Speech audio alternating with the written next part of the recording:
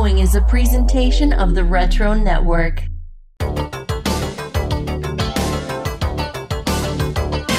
Do you remember renting movies from a local video store? The perfect video store Welcome to Blockbuster Video. is popping up all over the country. Do you remember owning membership cards, dealing with late fees, and driving to several stores for the latest release? Right now, rent Indiana Jones and the Temple of Doom and Cobra for just $1 a day each. Then sit back and listen to the stories of the men and women who were on the front lines of video stores in their heyday. Friendly people, fast computerized checkout, free membership, and all our rentals are for 3 days, 2 nights. This is Rental Return, Tales from the Video Store.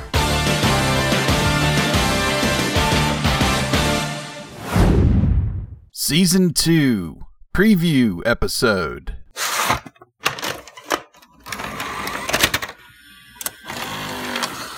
Hey there, and welcome to the kickoff episode for Season 2 of Rental Return, Tales from the Video Store.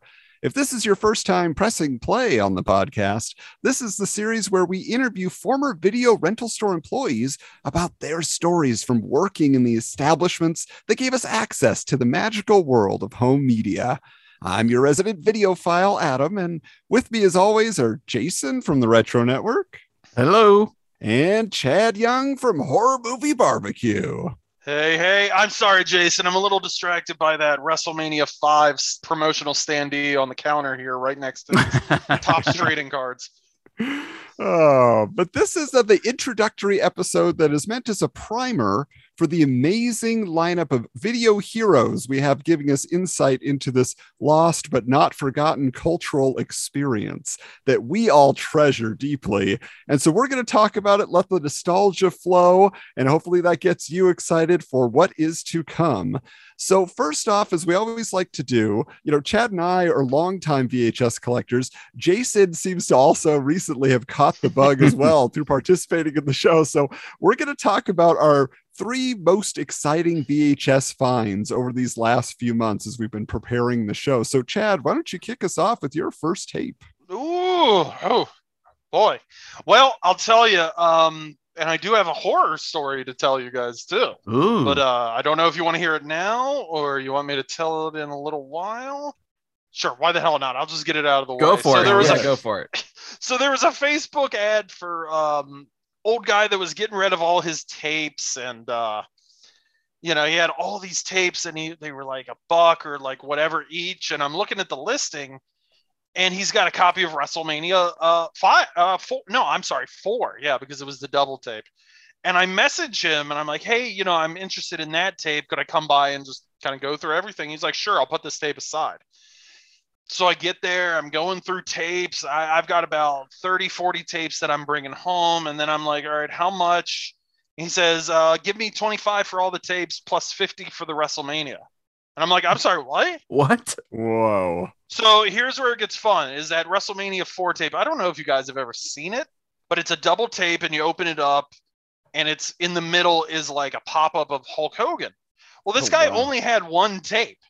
And he's telling me how his daughter looked it up on eBay and it was going for $50.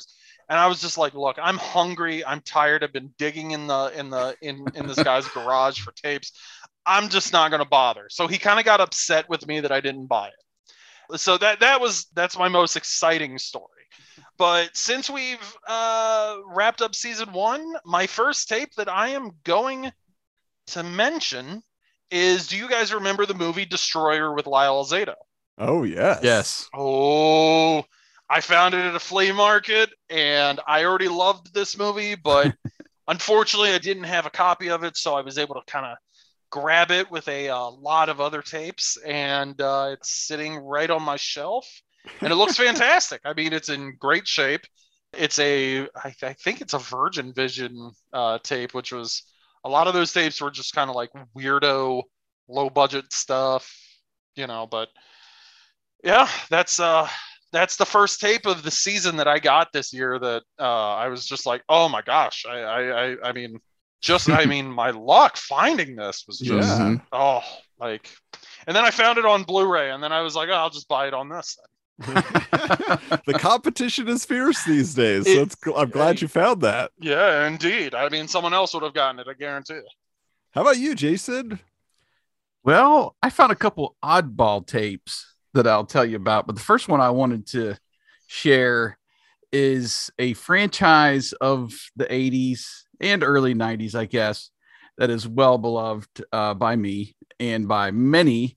And it had a cartoon series that I don't know if it just missed me. It was on at a time when I'm watching something else, but I found Police Academy, the series, volume 1. Wow. Which has, I think, 2 episodes on it. It missed me altogether. I know they made even toys based on the animated series, but this tape, I think, came out in 1990. The series was around the 88 or 89 range. 89. Okay. So and then it kind of bled into like, I think 90 or 91. Such a glorious cover. It just kind of pops. The sleeve is yellow, and then they have that just all the characters on the front cover with Tackleberry hanging from a hot air balloon or something that Hightower is holding. Anyway, was happy to find that tape. I think it was $1 at one of my local antique malls. Very nice. Honestly, that's a series that doesn't really get talked about. And can I be honest, Jason? Like, obviously, like that was my first exposure to Police Academy because honestly, I was way too young for. I was too. Yeah. Yeah. So my gosh, my mom would have never let me watch the Police Academy movies at like age 7, but I could watch a cartoon and right. admire. I didn't have the toys. But my one friend got one birthday, and he got all the Police Academy toys, including the police precinct. Okay. Which kind of, if you look at it as a kid, I kind of thought it was a repaint of the Ghostbusters firehouse. Yeah, that's what it looks like. Yeah, and honestly, like you look at it now, and I'm just kind of like, man, I could probably paint that. I'd rather have that, and just kind of paint it into the Ghostbusters firehouse, to be honest, because it has a lot more going on. Yeah, my buddy had a shoebox full of the Police Academy toys, and I was so jealous of his Zed on the skateboard, and the pants would fall down, and he had the boxer shorts on. I mean, it cracked me up. I think it was Jonesy and a couple of the other ones at RetroCon this year, and I was tempted. But like I said, my nostalgia is primarily for the later movies. Police Academy 6 is my favorite one out of them all, just because I've seen it so many times, and it was more kid-friendly by then. I think that one was only PG, whereas, I know the first one was rated R, and I don't know if some of the other sequels were R until they changed it to more of a PG or PG-13 rating. So, yeah, that's the Miami one, right? 6 is City Under Siege. Oh, yeah. I'm thinking of 5. Yeah, where you get Bigfoot and he's just craziness. Bigfoot. They drive Bigfoot through the town. It's great. Oh man. I've never seen that one, but honestly, so this is probably what, 80, 88, 89 or so? I think so. Late 80s, early 90s when 6 came out. So I can already picture it, considering how 80s comedies looked. I can already picture that scene. And I feel like if I was to watch it, I'd just be like, yep, it's everything I imagined. Yeah. Captain Harris at his finest, and Jonesy, and Gutenberg was out by then, but it's still fun, and you still get Tackleberry and Hightower and their individual personalities, and they have this gang that they're fighting, this criminal gang, and in the gang there's like their counterpart. So there's this big ox guy that's Hightower's rival. There's this other guy that him and Jonesy go after each other with Japanese subtitles and all kinds of kung fu and stuff, and it's just fun. It's fun. Nice. All right, well, I guess it's my turn. Go for it. So this time around, this is a little bit of continuity from season 1 of Rental Returns. So one of our most exciting people that we got to talk to that time around was Amanda Stefaniak, who literally grew up in a video store because her parents converted their stationery store into a video store, and then became this huge, like, volumes and volumes of tapes that they had. And so I stayed in touch with her, after the show, and she was digging through their storage unit, and she found some of her dad's old video store, memorabilia that survived. And what she sent me was a promotional kit, a full cardboard box from Media Home Entertainment. And so it's amazing. It had like booklets, it had posters, it had all the different promotional items. But the main movie that they were promoting at this time was called Program to Kill. Okay. Which is, it basically looks like, Sandahl Bergman, who is from Xanadu. That's what I know her from. She's a dancer in Xanadu, but she is like a female Terminator when you look at it. That's basically what happens. The CIA programs her cybernetically to be this killing machine, whatever. So I had that whole kit. I thought it was so cool. Like the poster is gigantic. It's the poster they wanted you to put up in the window of your video store. And it's just her holding up this automatic rifle, So I said, I gotta get this tape. So I finally found it and added it to my collection. So now I can have both all the promotional materials and the tape together as they would have been in the video store. That was just super exciting to me to finally kind of complete that. And that the fact that it came from doing the show, even better. Yeah. All right, Chad, what else did you find? Well, first and foremost, I got to ask, media, and I'm sure we'll get into a discussion about media, but were there any Nightmare on Elm Street pieces in that collection that you got? No, I think this was not during that month that they were promoting the latest Nightmare on Elm Street release. Although, thanks to you, I do have those tapes in my collection. You do. So, Yep. And speaking of Nightmare on Elm Street, not directly related, but guilty by association, I found a copy of Friday the 13th part. Friday the 13th part 5, I think. Yeah, it's part 5. It's got that iconic, I don't know why it took me so long to remember that, but it's right over there. It's got that iconic cover of Jason's mask, and there's like lights coming out of it. And, I think that we all, if you grew up in the video store era, you definitely remember that image. Friday the 13th Part 5 was not the most beloved. No. There was a while that I just didn't like Friday the 13th, and I didn't really appreciate it. Obviously, that has changed in recent years, and I can appreciate it for what it is now. But even then, this was always one of the movies I liked because it was so different and so weird. It's not really dependent on Jason. It's the kids in a halfway house, and it's really different. It takes a little left turn from the rest of the series, but finding it for 79 cents at yes, I wasn't going to turn that down, even if I just use it as a Halloween decoration. Yeah, definitely worth your money, man. Absolutely. Jason, what's next up on your shelf there? Okay, so confession, these next two picks are not on my shelf. I just they're weird. I had to take a picture of them, and I'm sure they're still there where I took the picture of them because they're not like rare or anything. But so I found this tape. It's called Aurora, River of Light in the Sky. It's and I looked at the cover, and you think of like the Aurora Borealis in up in Alaska in the northern hemisphere. And I was thinking, okay, so this is like a tape that just shows the lights and has some kind of ambient music, behind it. And it's almost like a fish tank video or something, where you just, but no, it's actually, I found it on YouTube. I came home and looked it up, and it actually takes you through the lights, the history, the science behind it, and the history of the Eskimo culture and all that stuff.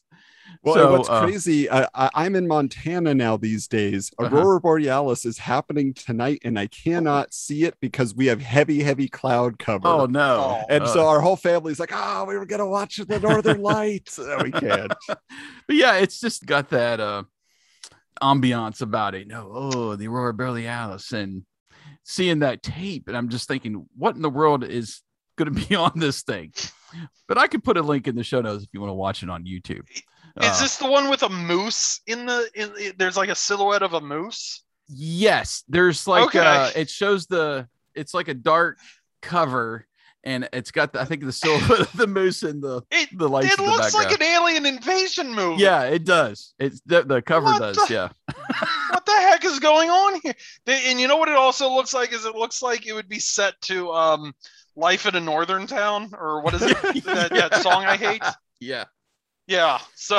Hey, nah. Oh, I hate that song. It's so bad. Oh, okay. So that was, there's certain covers like that kind of stick out to you, and you're like, what in the world is this? It's not movies, because typically you find VHSs, you're like, it's digging for finding movies, but I'm looking for stuff that's not movies too. Anyway, your turn again, Adam. All right. Well, this time around, speaking of stuff that isn't movies, that is just bizarre, I picked up this tape. This is something that is just so 90s, it's hard to escape. It is called Beyond the Mind's Eye, a computer animation odyssey. I have that. You do? Have it. Yes. That tape. Now, I'm sorry, I don't mean to cut you off, but I remember, I think it was like in the local record shop or something. They would play it on loop. Music. Yeah, they would play it on loop on the TV screens. You're like, what in the world is this? And it's got all that 3D imagery, that real early, metallic graphics. People melting into each other. Oh gosh, it's so great. It's the best parts of the Lawnmower Man, right? Yes. But it's just all that. Absolutely. Yeah. So I was so excited to find that, because I have like my video fish tank, and I have all these other oddball things just like that. This just fits perfectly in that genre of just like an experience tape, you call it, I guess. Like, what is this? Yeah. All right, it's like Chad. something you get high and watch. Let's be honest. Yeah, absolutely. That's what people are buying it for. Chad, you got one more? Oh, do I ever? Well, this is going to be not just one tape, but it was a trip to the video store that was extremely generous. My wife and I just went to a little restaurant on a date, and I don't know why she agreed, but she said, hey, let's go to the thrift store. And I said, what? So I took full advantage, and we went into the thrift store. And that's usually very dangerous. So, the fact that she agreed to it was just incredible. I go in and I'm looking at a photo of the entire finds that I found that night. I found a copy of Nightbreed. I found a copy of Wanted Dead or Alive with Rutger Hauer and Gene Simmons. The Magic Sword with Basil Rathbone. Meatballs 3. They made a 3? Yes. And I wish it was Meatballs 2. I really do. Is Corey Feldman in 3? He's in 4. Oh, 4. Okay. Yeah, that was like where the budget was just non-existent. I found Batman 89, which I left behind because I've already got one. I found The Brain, which I don't know if anyone's have you guys ever No, what is that? It's a weird movie about a mutant alien brain. It was made in the 80s, but it was very like, if they had made it in like 1957, it would have been an episode of Mystery Science Theater. Okay. And it's just a weird movie. So then the main 2 tapes, I think people will know this, that I love these 2 movies. Hello, Mary Lou, Prom Night 2. Woohoo! Just watched it last night. Oh, did you love it? Oh, I still love it. Yeah. You turned me on to it every year now. It's a tradition. I love it. It's one of my top 5, if not top 3 horror movies of all time. It's so entertaining. It's so good. Yeah. The fact that there are people out there that, look, it's available on like every streaming channel. Yeah. If you haven't watched it by now, do it. Check it out. And the last tape, Adam, can you guess what the last tape was? Oh, I mean, there's so many possibilities. Lay it on The me. Wizard. Woohoo! Yes. Wow. how many copies have you purchased in your life at this point? Are we including DVD and Blu-ray? Yeah, might as well. Probably close to 8. Wow. Just across the board. And if now here's where it gets really fun about these tapes. Open them up, just to check, like, we're all making sure that the tapes are there. It's the right tapes. Mm-hmm. Uh-oh. They all have mold. Oh. But I know people that can fix that. And honestly, I just wanted a copy of some of them to display on my shelf. So I was just like, you know what? I'll take the loss. I'm never going to find these again, good or bad. It doesn't matter. So, I just brought them home, and I have one friend that's kind of fixing them. So nice. Good to have the hookups. Yeah. All right, Jason, what do you got for us? So, those of you who know me personally, I work for a company and I'm in the mailing department. So have you ever received a video postcard back in the day? Oh, no. I never did Oh. either. But, you think about the time when Columbia House was big and BMG and you would order movies and they would come in the mail. And usually it was in a larger box, protected, so it would preserve the tape inside. Well, I'm in the thrift store and I see this. It looks like a postcard on one side of the cover. And it's for Thomas Kinkade paintings. It was a video postcard of his latest painting for like their top clientele, I guess. And they literally, you look at the thing, there's no protection or anything. It's like they shipped a VHS tape in the mail with just a slip cover and expected it to play when it got to its final destination.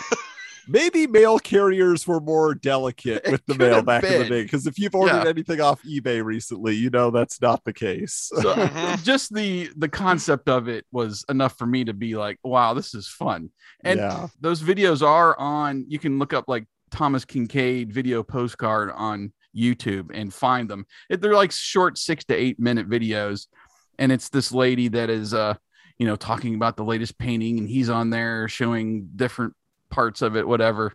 And on the back, like where the postcard would be, is it looks like handwriting, but it's printed to everybody. But it looked like it was signed by the gallery dealer or whatever, like you're one of my favorite. I can't remember what all it said on the actual postcard, but this is like my gift to you. And since you're one of our valued clients, here's the first look at Thomas Kinkade's latest painting. Oh my gosh. Wow. Sign me up. Yeah, no kidding. But it's amazing that they would send it that way and not protect it a little bit more, because there's postage right on the back cover, Ooh. They sent it. It's crazy. It's so neat. It's like late love 90s. that piece of history. Yeah. Late 90s when those were going out, from what I can find. Well, my last bit here is a little bit of a double feature, only because one of them, a lot of times I'm not somebody out there looking for the big value tapes. That's not what my fancy is. My fancy is, oh, this is weird, or I didn't know this existed, or, if I get a hit of nostalgia. But this first tape here, Heathcliff, the movie. Heathcliff, the movie, from KVC Home Video, but also Clubhouse Pictures. Now, this is something I didn't know existed. Obviously, I watched the TV cartoon, for many, many years growing up. Loved the theme song, all this stuff. This is from 1986. And but yeah, so I did look it up. Apparently it is just a couple of episodes crammed together without the Cadillac Cats, so it's just like you just get the Heathcliff segments. But still, I just thought it's such a funny thing that they used to do back in the day. Be like, hey, this cartoon you watch, the movie. And rarely was it like Transformers the movie or something, Right. I didn't know that existed until I think earlier this year, and they actually released it to theaters. Oh. And I want to say it might be on YouTube or someplace like that, someplace streaming for free. I'd imagine, yeah, because it's not the only thing that's different is like when you watch it, it does, you should realize we can win it with you, and then it says Heathcliff, the movie, instead of just Heathcliff. That's right. That's right. It's on YouTube. I just found it. So anybody wants to check that out. But the other one here, this was a true animation odyssey. Or oddity, depending on how you think about it. When I found this tape, it is in a white clamshell, so kind of the standard, children's feature white clamshell. And then I looked at the animation, that is featured on the cover, and it is out of focus. It is blurry. It was obviously printed on like an early 90s somebody's printer, and it says Mike Stribling's The Tale of Tilly's Dragon. What? Okay. And so there's a guy with a knight with a sword pointed out. There's a little blue dragon. There's a little girl. There's some evil looking guys. And so on the back, it just says, this irresistible, heart-tingling story is destined to be a family entertainment classic. You're like, yeah, but it's only 45 minutes. And it is from 1995. And it is so bizarre. But also it says award winner. Film What? Advisory Board Award of Excellence. So it has this little gold sticker. And then when I open on the inside, you can hear me opening it here. Like, again, the label on the tape is also printed on somebody's printer. And this one says it's 1997. So they were sending it out later. Transfer date 4/12/97, not final color corrected copy. And when you watch it, it's got the timestamp on the bottom throughout the whole 45 minutes. So I don't know like what this was for. Like, this is the type of thing I wish I was buying this at a garage sale so I could ask the history of this tape. Who needed this tape? Why did they keep it all these years? And what was the purpose of sending out the non-color corrected copy? They had to get it in their hands, you know? Yeah, it's like a my screener copy, gosh. or like Yeah. Sounds when- like it. when movies are up for awards or something, they send out copies to to people for their Yeah. consideration. And it won an award. It says so right on the front. It's got the sticker. So I guess it worked. This looks like one of those tapes that if you were, and I've made this comparison before on like on a couple podcasts. If you're like going through like Home Depot and they have like those cheap, like not even dollar store VHS of like, Yeah. this looks like it. However, if you look at the cast, my gosh, you got Kath Soucie, you got Russi Taylor, you got Frank Welker, and you got John Kassir. Yeah. That cast is. Do you know how many cartoons would give anything just to have all those four? To just Yeah, have Frank those Welker. talented group. Yeah. Yeah. Oh my gosh! I'm Like, sure and- Frank and I Welker know- just did the little dragon because he's got to do the weird creature Oh, of voice. course he does. Yeah. Yes. But yeah, so it's one of those Yes. things where you look at what this Mike Stribling guy, like he Mhm. worked on that heavy metal animated film, Oh, like for mhm. that Jeez. the one Yep. the gal who's on the cover riding the winged dragon thing. Yeah. Like he Oh, worked I on think we that all segment. remember that movie for sure, for So, many yeah. reasons. But yeah, so anyway, I love just having that little piece of odd history. And if I ever run into Mike Stribling or one of his associates, I will ask what went on here. But Wow. like we've been talking about, guys, we're not the only ones these days who are interested in the world of VHS. There is a VHS fever, and the Mhm. only cure is more videotapes. All right, everybody wants them. When I'm done, you're all going to be wearing gold diapers. All right, but anyway. Woo. Adam.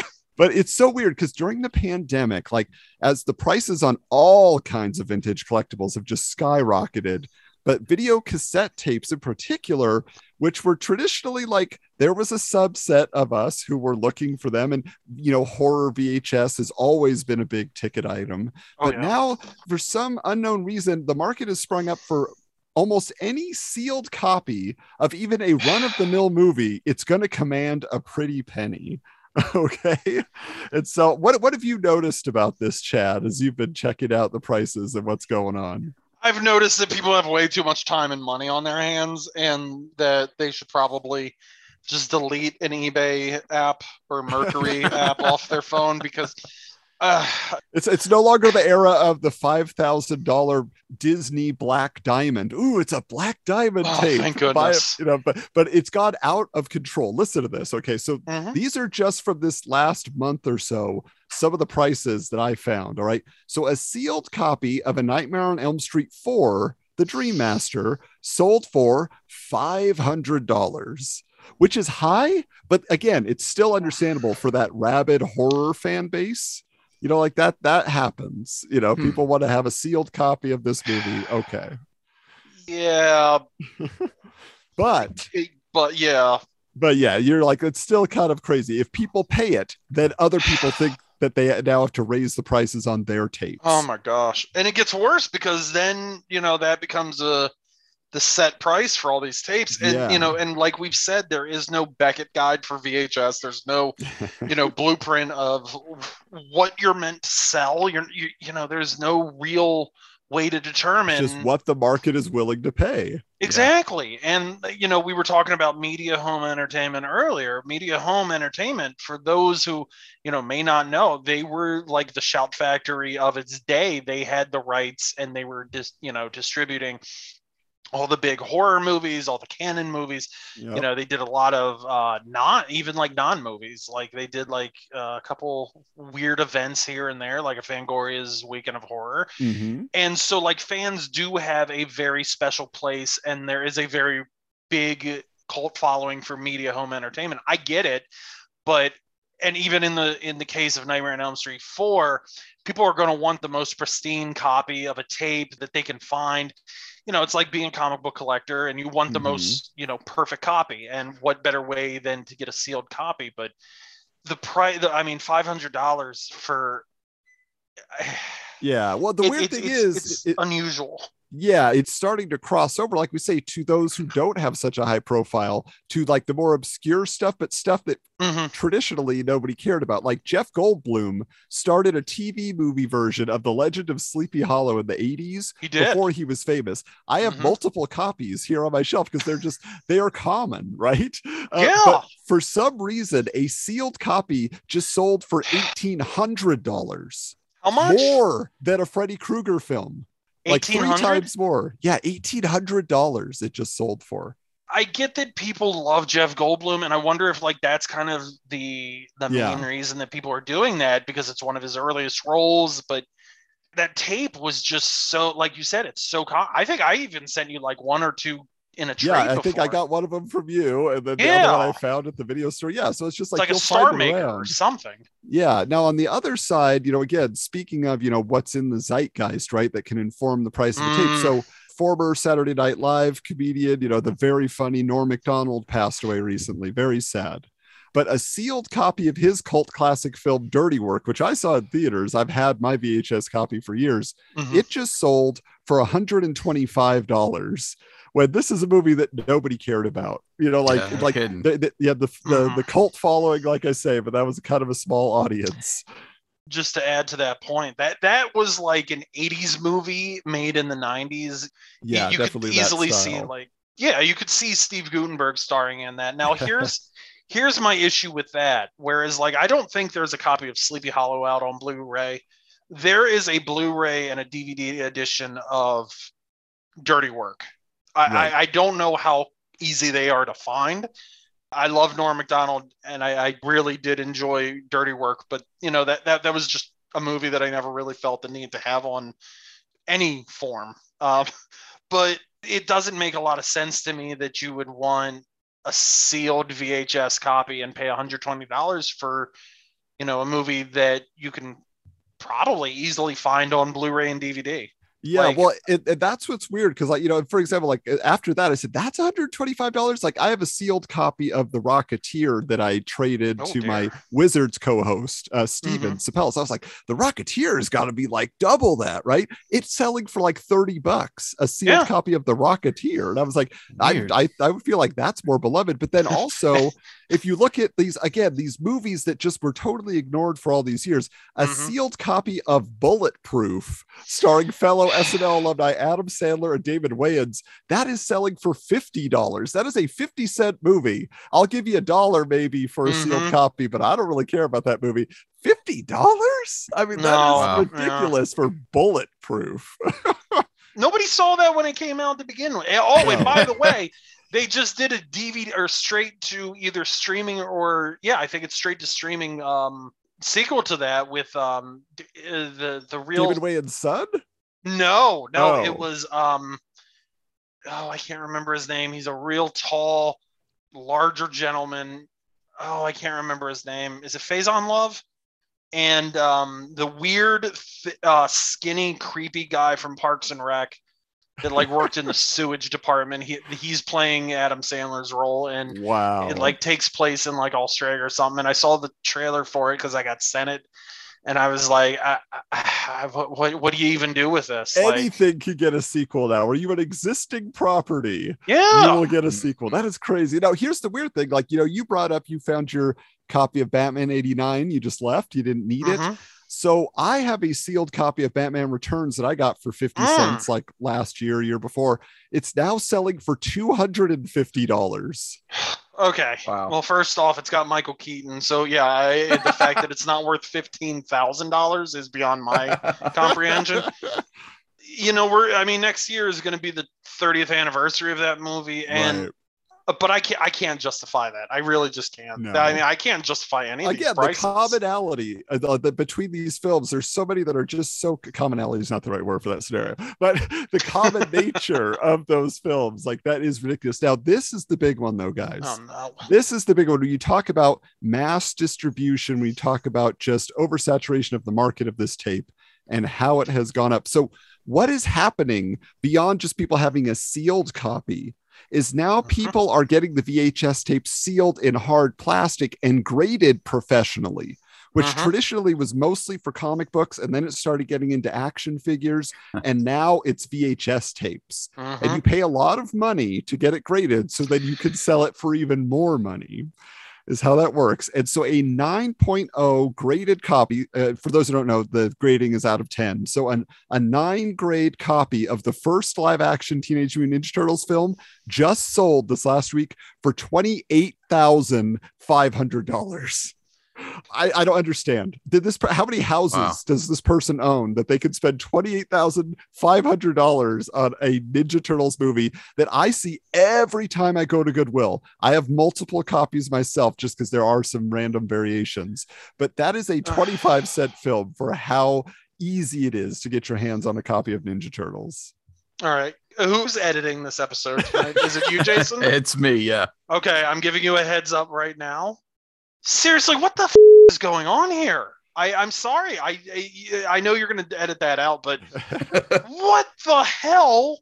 Like, I just saw a graded copy of the very first Super Mario Brothers, or it was either the first or the second, and it went for like at least close to 100,000. Oh yeah, the video games. That's out. Oh of control. jeez, yeah, we're not even going to get into that. But Ninja Turtles.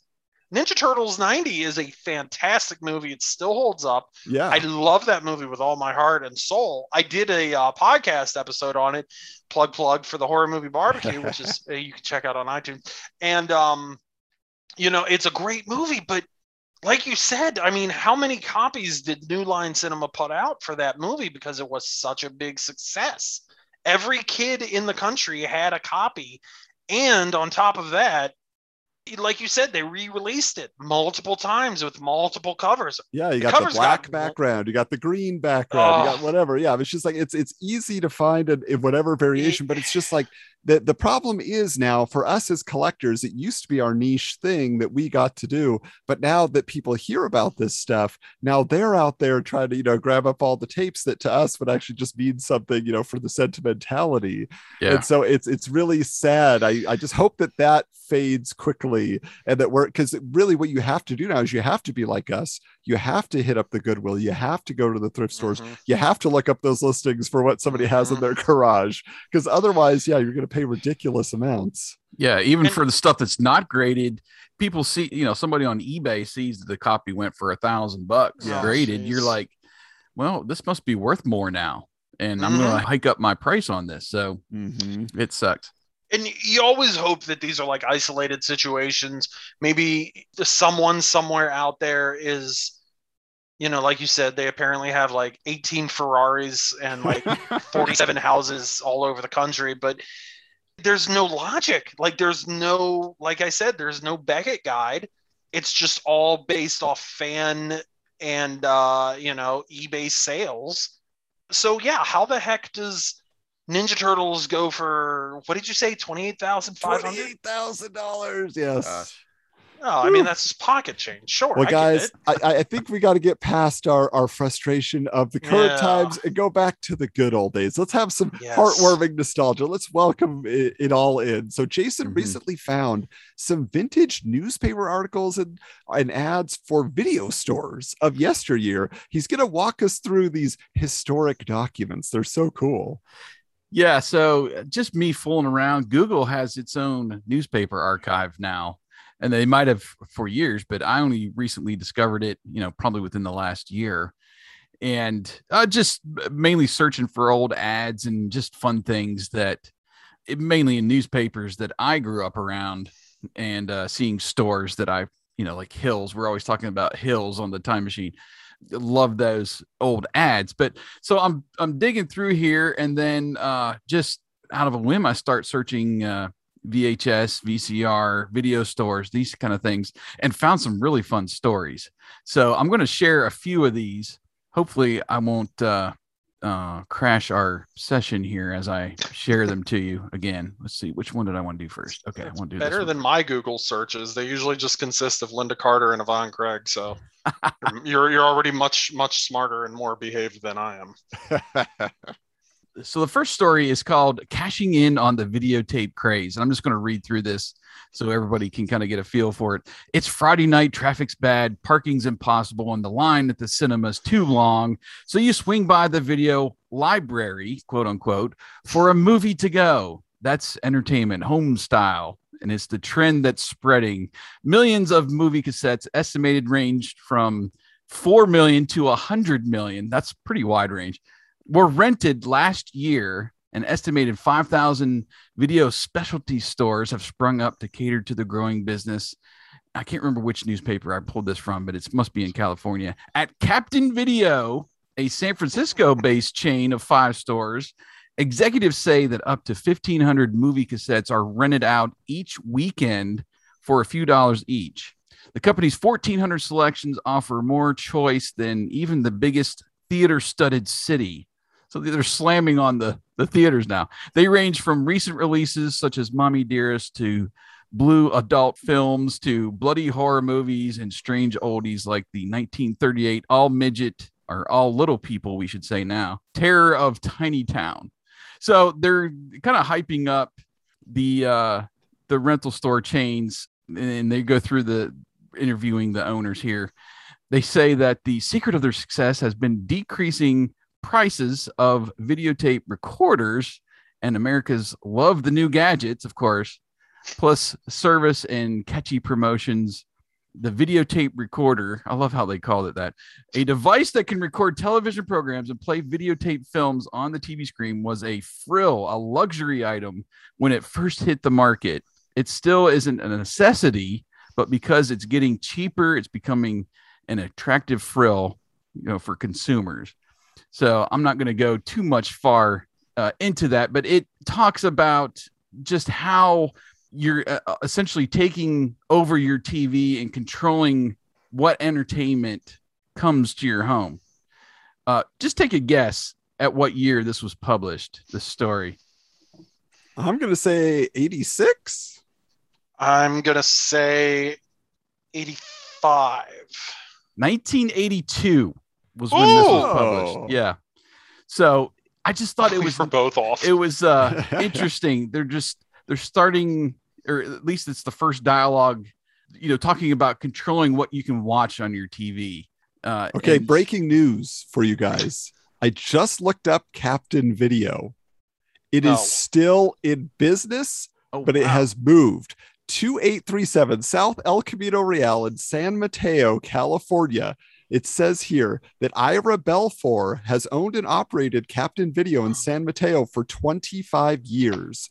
Captain Video has a wide selection of new release titles, classic films, and adult movies. Ooh. So he is keeping it alive. Guys, we got to get this guy on for an interview. Season 3, my gosh. We got to find old Ira. What was his name? Ira what? Ira Belfour? Let me check here again. I'm trying to see who was tagged here in the story.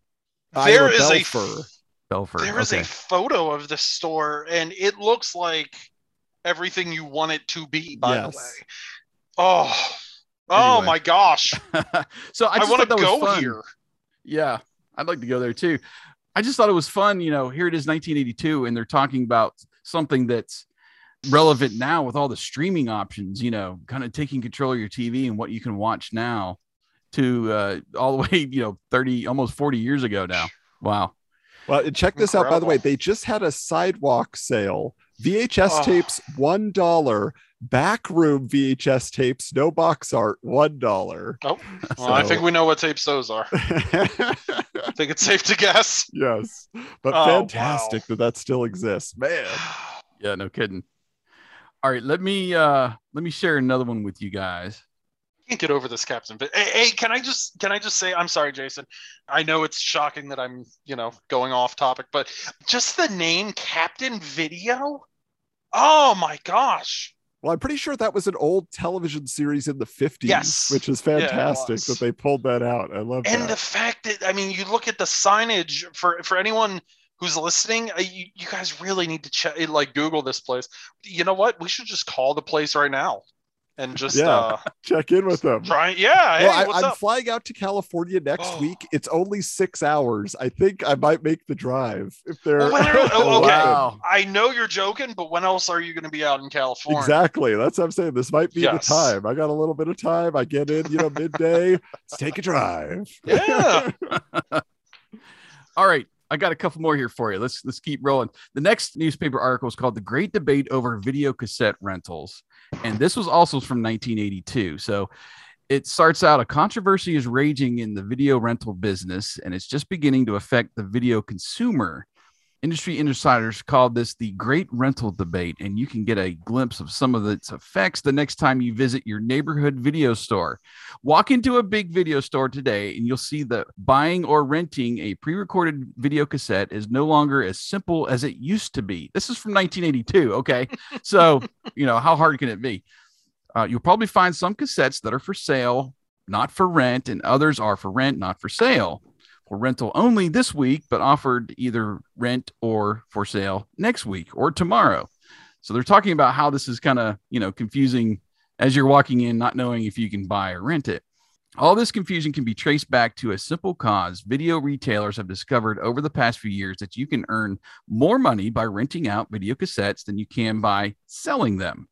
And most video customers have decided that they would rather rent movies than to buy them.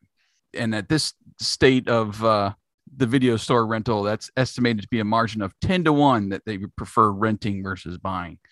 Now, this was fun.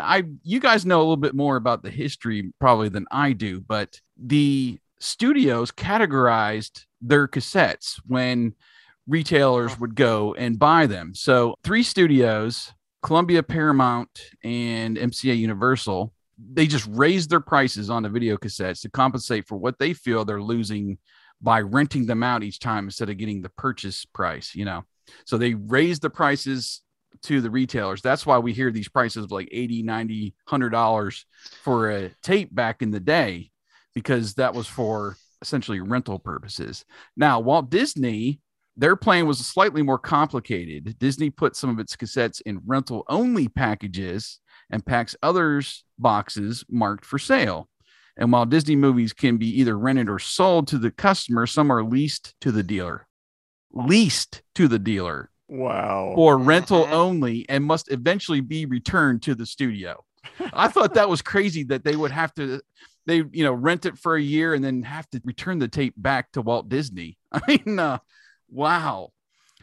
Just never had heard a thing. And then the last part of this article is where Warner and 20th Century Fox have put these tapes into categories. So there is the A and B movies that you can't sell to anybody, but your dealer can rent them out because they're the newer releases. Then you got the C category, which is you can either buy or rent. And depending on what category those are in, I assume they were priced differently, to the dealer.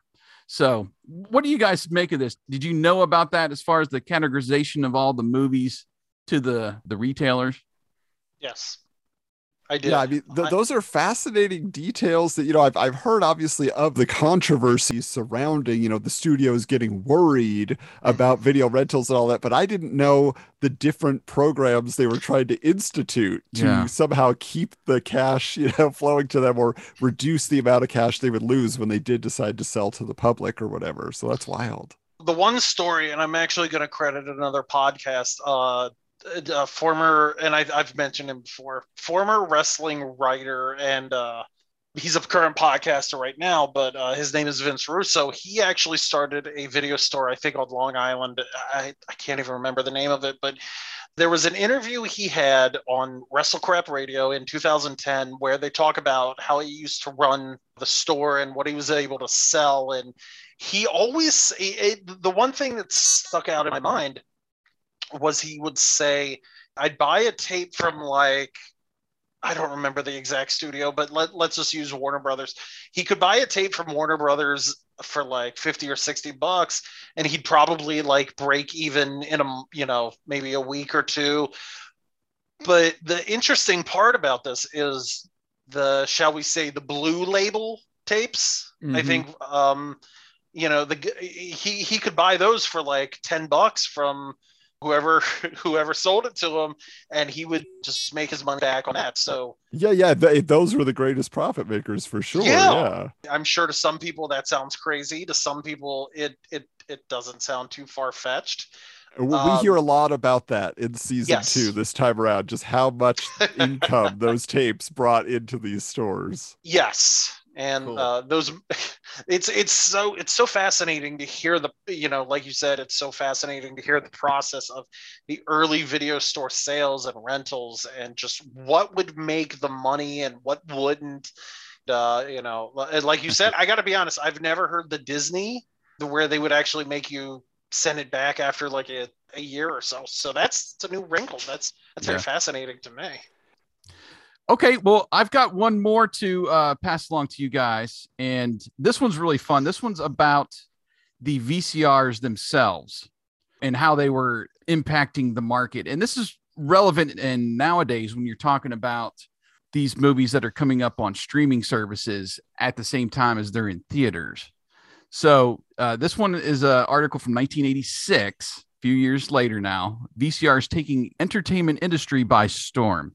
It starts out 10 years ago. Sony introduced the first video cassette recorder to the American market. Since then, prices have dropped from over $2,000 to less than $200. So this is 1986. And the VCRs have invaded homes across the country.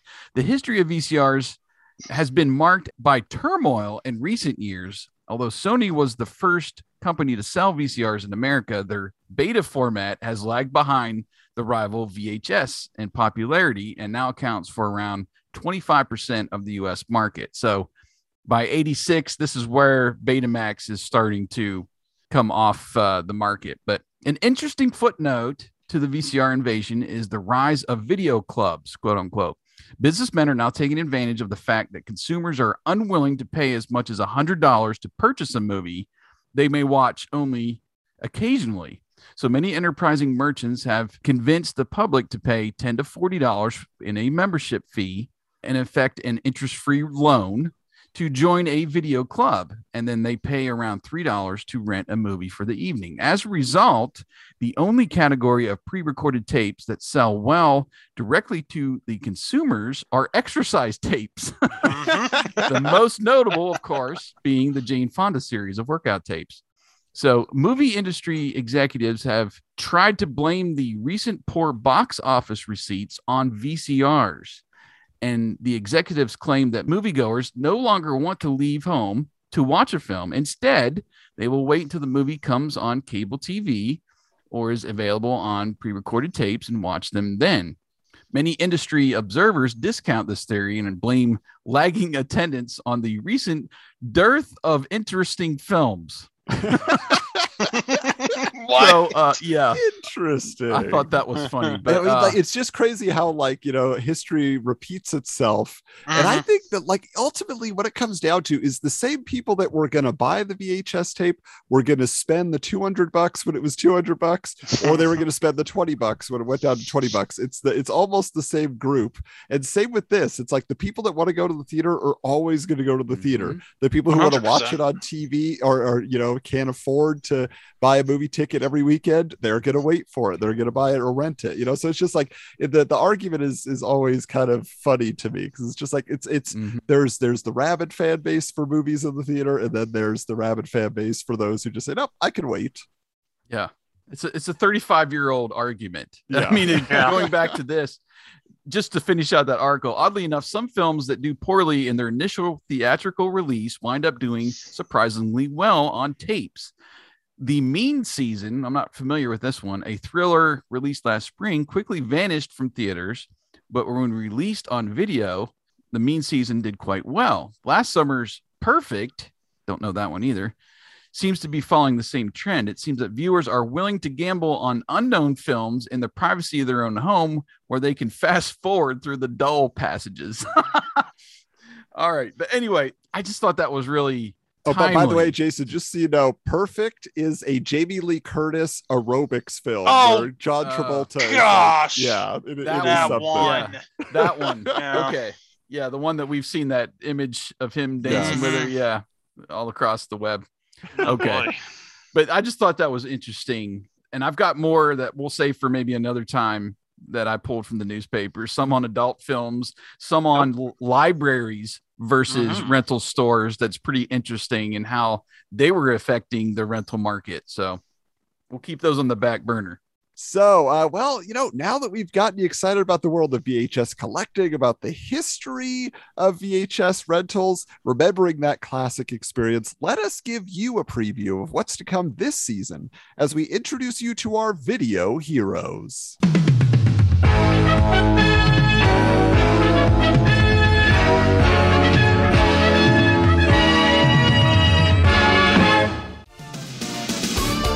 Hi, my name's Joe Corey. I worked at the Video Plaza on Kildare Farms Road in Cary, North Carolina, next to Raleigh, North Carolina, and I lasted there somewhere between 1993 and 1994.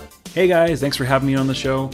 This is Brian. I am here to talk about my memories of working at a place called Hollywood Video in a suburb of the Boston area from about 1998 to 2000. Hey, this is Matthew Corey. I worked at the Video Bar in Cary, North Carolina back in the summer of 1993 and 94. Hi, my name is Mark DeWitt from Holland, Michigan. I was a operator for 10 Blockbuster stores from 1989 to 1992.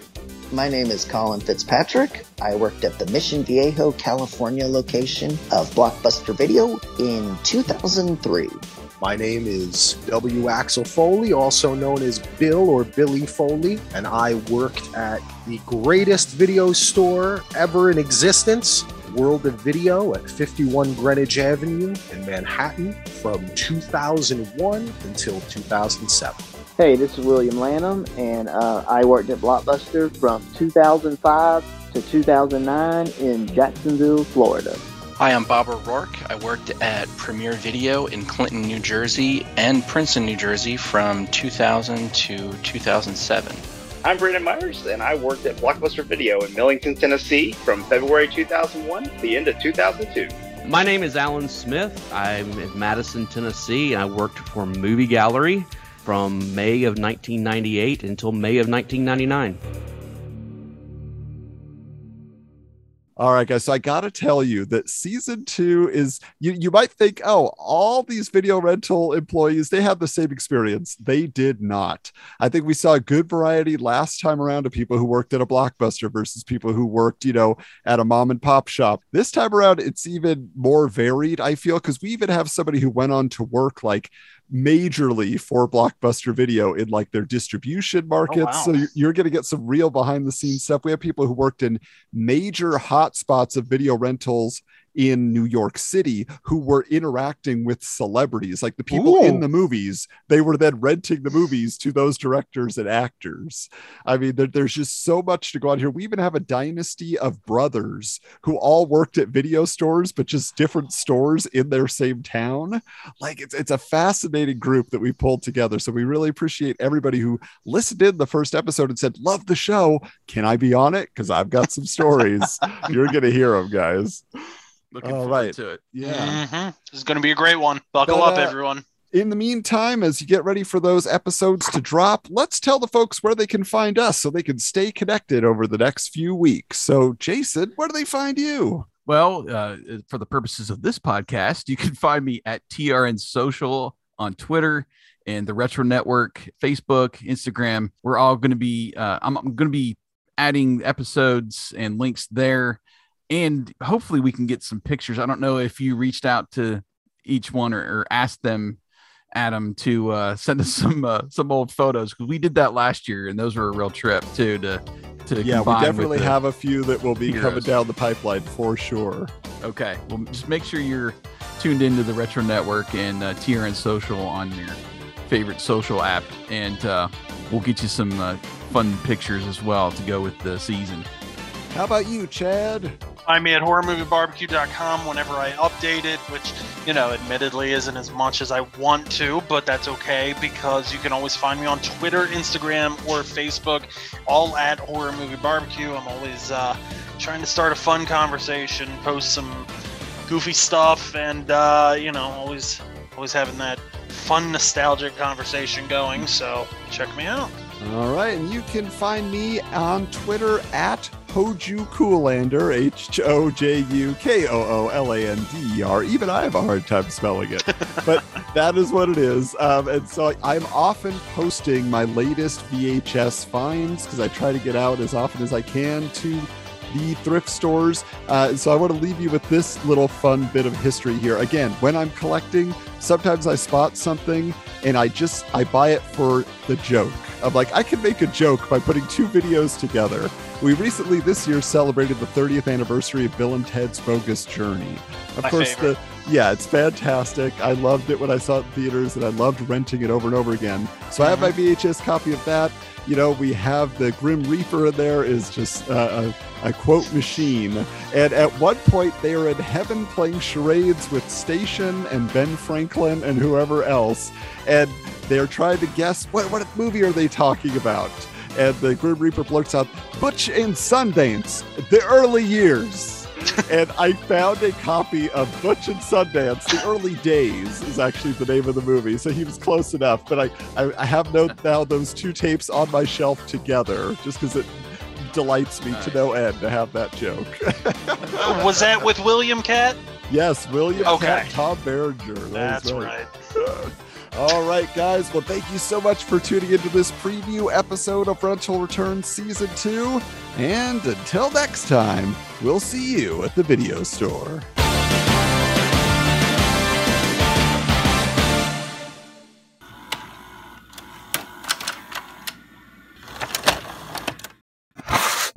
This has been a presentation of the Retro Network.